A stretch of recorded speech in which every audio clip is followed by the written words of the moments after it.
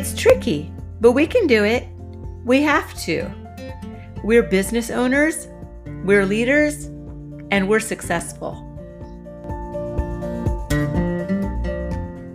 Thank you for returning and listening in again to Coffee Break with Miss Debbie.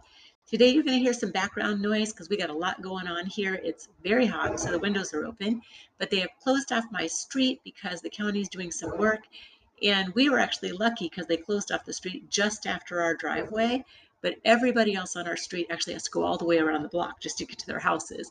So I guess we saw some favor there. And also my neighbor has a mule and 2 horses out in his field, which is right across the street from me. So I've been hearing the mule make crazy sounds. And we have a rooster who does cock-a-doodle-doo at all hours of the night and day. So it's really fun. I enjoy all these animals. But if you're hearing any extra crazy sounds going on today, that's it. You would think I was out on the farm or something, but I'm actually just 30 minutes north of Seattle. And here I am down on the farm recording podcasts. So I have been talking for about a month about recovery from burnout, what I was calling clinical burnout. I didn't really have a doctor tell me that. I sort of made it up myself. But then I started talking to people and Googling, and then just recovery steps for myself. So you might have listened to one cynical episode when I read what I found on the internet and had a comeback for every single one of them of why those wouldn't work. Because when someone's in exhaustion, they don't want to do things that take a lot of effort. About a month ago, my husband and I got to go on a really sweet getaway, just 2 hours away from here, but it was a quiet area. We had a cabin, got to go kayaking, and it was just very quiet out on the water. I loved it. And the weather was decent.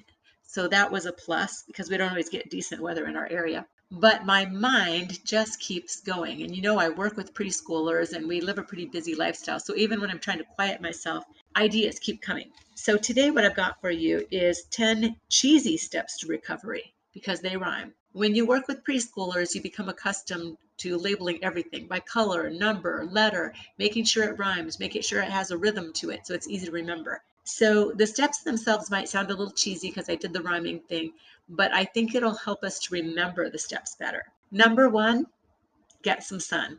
We need more light. And in the Pacific Northwest, getting enough light is challenging, and we're all deprived of vitamin D. So just turn up the light, whether it's sitting in the window when the sun is shining, turning on bright lights in your house. Even I'm not opposed to the tanning booths. I know they get a bad rap, but if you live in an area that has very little sun, give yourself permission to go to a tanning booth. Number 2, try something new. And in doing that, in trying something new, please give yourself permission to fail or to not even like it. Because I think too many times we avoid new things because we are concerned that we're not going to be very good at it. But the point here is to break the monotony and invite in some freshness. So number 2, try something new. Number 3, learn to be. God created human beings, not human doings. So let's just toss off our drivenness and try to be. For some of us, that is a concept that's never entered into our mind. But number 3, learn to be. Number 4, leave the phone in the drawer. I'm going to repeat that one because I think it's important. Number 4, leave the phone in the drawer. And that's probably going to be an entire podcast on its own in the near future. But in short, social media drains the soul. And so just avoid it when possible. Number 5, increased water to thrive. I cannot stress it enough. Please drink water. I don't know why it took me so many years to figure that out, but it was just a couple years ago. I had a meeting with a physical therapist, a PT, and when she showed me these containers of how much water I needed to be drinking per day, I thought it was impossible, but I took up her challenge, and I can tell you from personal testimony, if you can pull it off, drinking the amount of water that we should have, it does cut back cravings, and so you end up not eating all the junk food, which tends to zap our energy. So in short, drink more water. Number 5, increased water to thrive. Number 6, eat a mix. By that, I mean color, variety of flavors, textures, multi-food groups. The way we eat actually nourishes our 5 senses. A lot of times, but food is good for the touch. It has texture to it. beautiful for the eyes. If you've got a variety of colors on your plate, that's going to be pleasing to the eyes. It has an aroma, so it's feeding the smell. Obviously, we all know food has taste, so get food that tastes good. It even has a sound. I find crunching celery a very satisfying sound. And with celery specifically, it's got this double love to it because it's full of water. So I know I'm supposed to be getting more water, but it also has this crunchy texture that's really fun to eat. Another way that you want to practice variety is in the food types. We need to get enough of the protein, enough of the fruits and veggies, enough of the grains. So you can study nutrition on that in another way, but just basically in very short, because we don't need anything extra to study right now, just think variety, okay? Number 6, eat a mix. Number 7, focus on heaven. And isn't that the point of life anyway? For my listeners that might not be people of faith, you're thinking, what is she talking about? How would I focus on heaven? I think number 1, let's choose to believe and acknowledge that it does exist. Number 2, if there's a heaven, there's probably a good, loving God sitting there, and he's going to take care of us so we can put our trust in him. So that would be first, how do I focus on heaven? You can have conversations with friends and say, hey, what do you think heaven looks like? And I find it just to be a really pleasing conversation. You can also read scripture, listen to worship music, sing worship songs. There are ways that we can get our minds to really focus on heaven. And when you do that, the dark, stressful things tend to just sort of wash off and dissolve. So number 7, focus on heaven. Number 8, communicate, create, recreate. I had to use 3 words there because I like all 3 of them, but in short, it's art, friends, and leisure time. They're all very needed, but often neglected.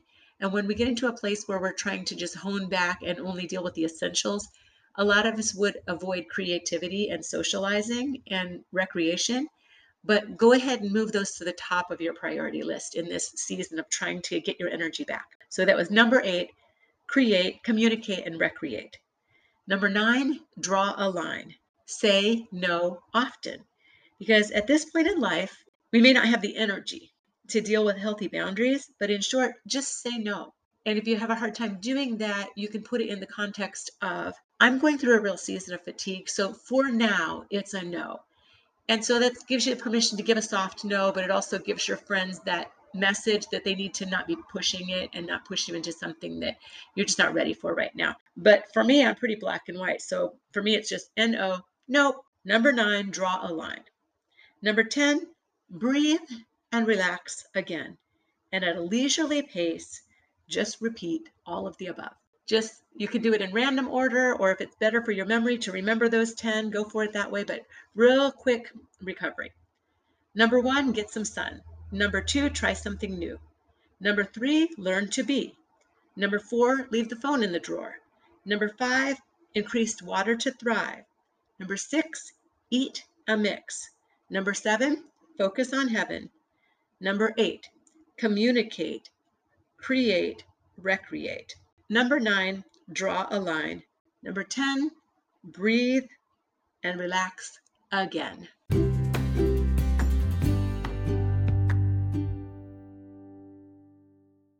And now before we go, let me just share with you something very different, off topic, just doing a pivot here because I think it's always fun to finish with something light. And I have many light observations of things that happen in my dance studio. Now, I've decided that although we've always tried to keep our products and our prices as low and affordable as possible, I'm not confident that the clientele actually knows or appreciates what we do behind the scenes to cut the corners and narrow our margins. Although we occasionally do have someone request a discount or a scholarship, I'm not convinced that we have the customers who in truth need a discount. Today, I casually listened in while 2 dance moms compared notes, looked at their phones together, and verbally expressed to everyone in the lobby what they pay per month in registration fees for another activity that they had their dancers participating in. I honestly thought I was hearing incorrectly, that maybe these fees were for the year or for lifetime, but evidently these were monthly fees that these ladies are comfortable paying for activities for their 3-year-olds. But they concluded with, I'm so glad we're switching over here. It's like we're paying nothing. Really?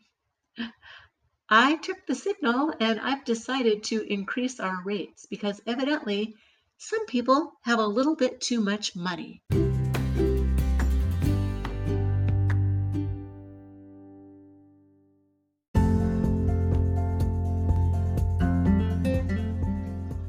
Before we go, let me just add a little addendum, just for fun. Sit up straight, make eye contact, please smile, and make your bed.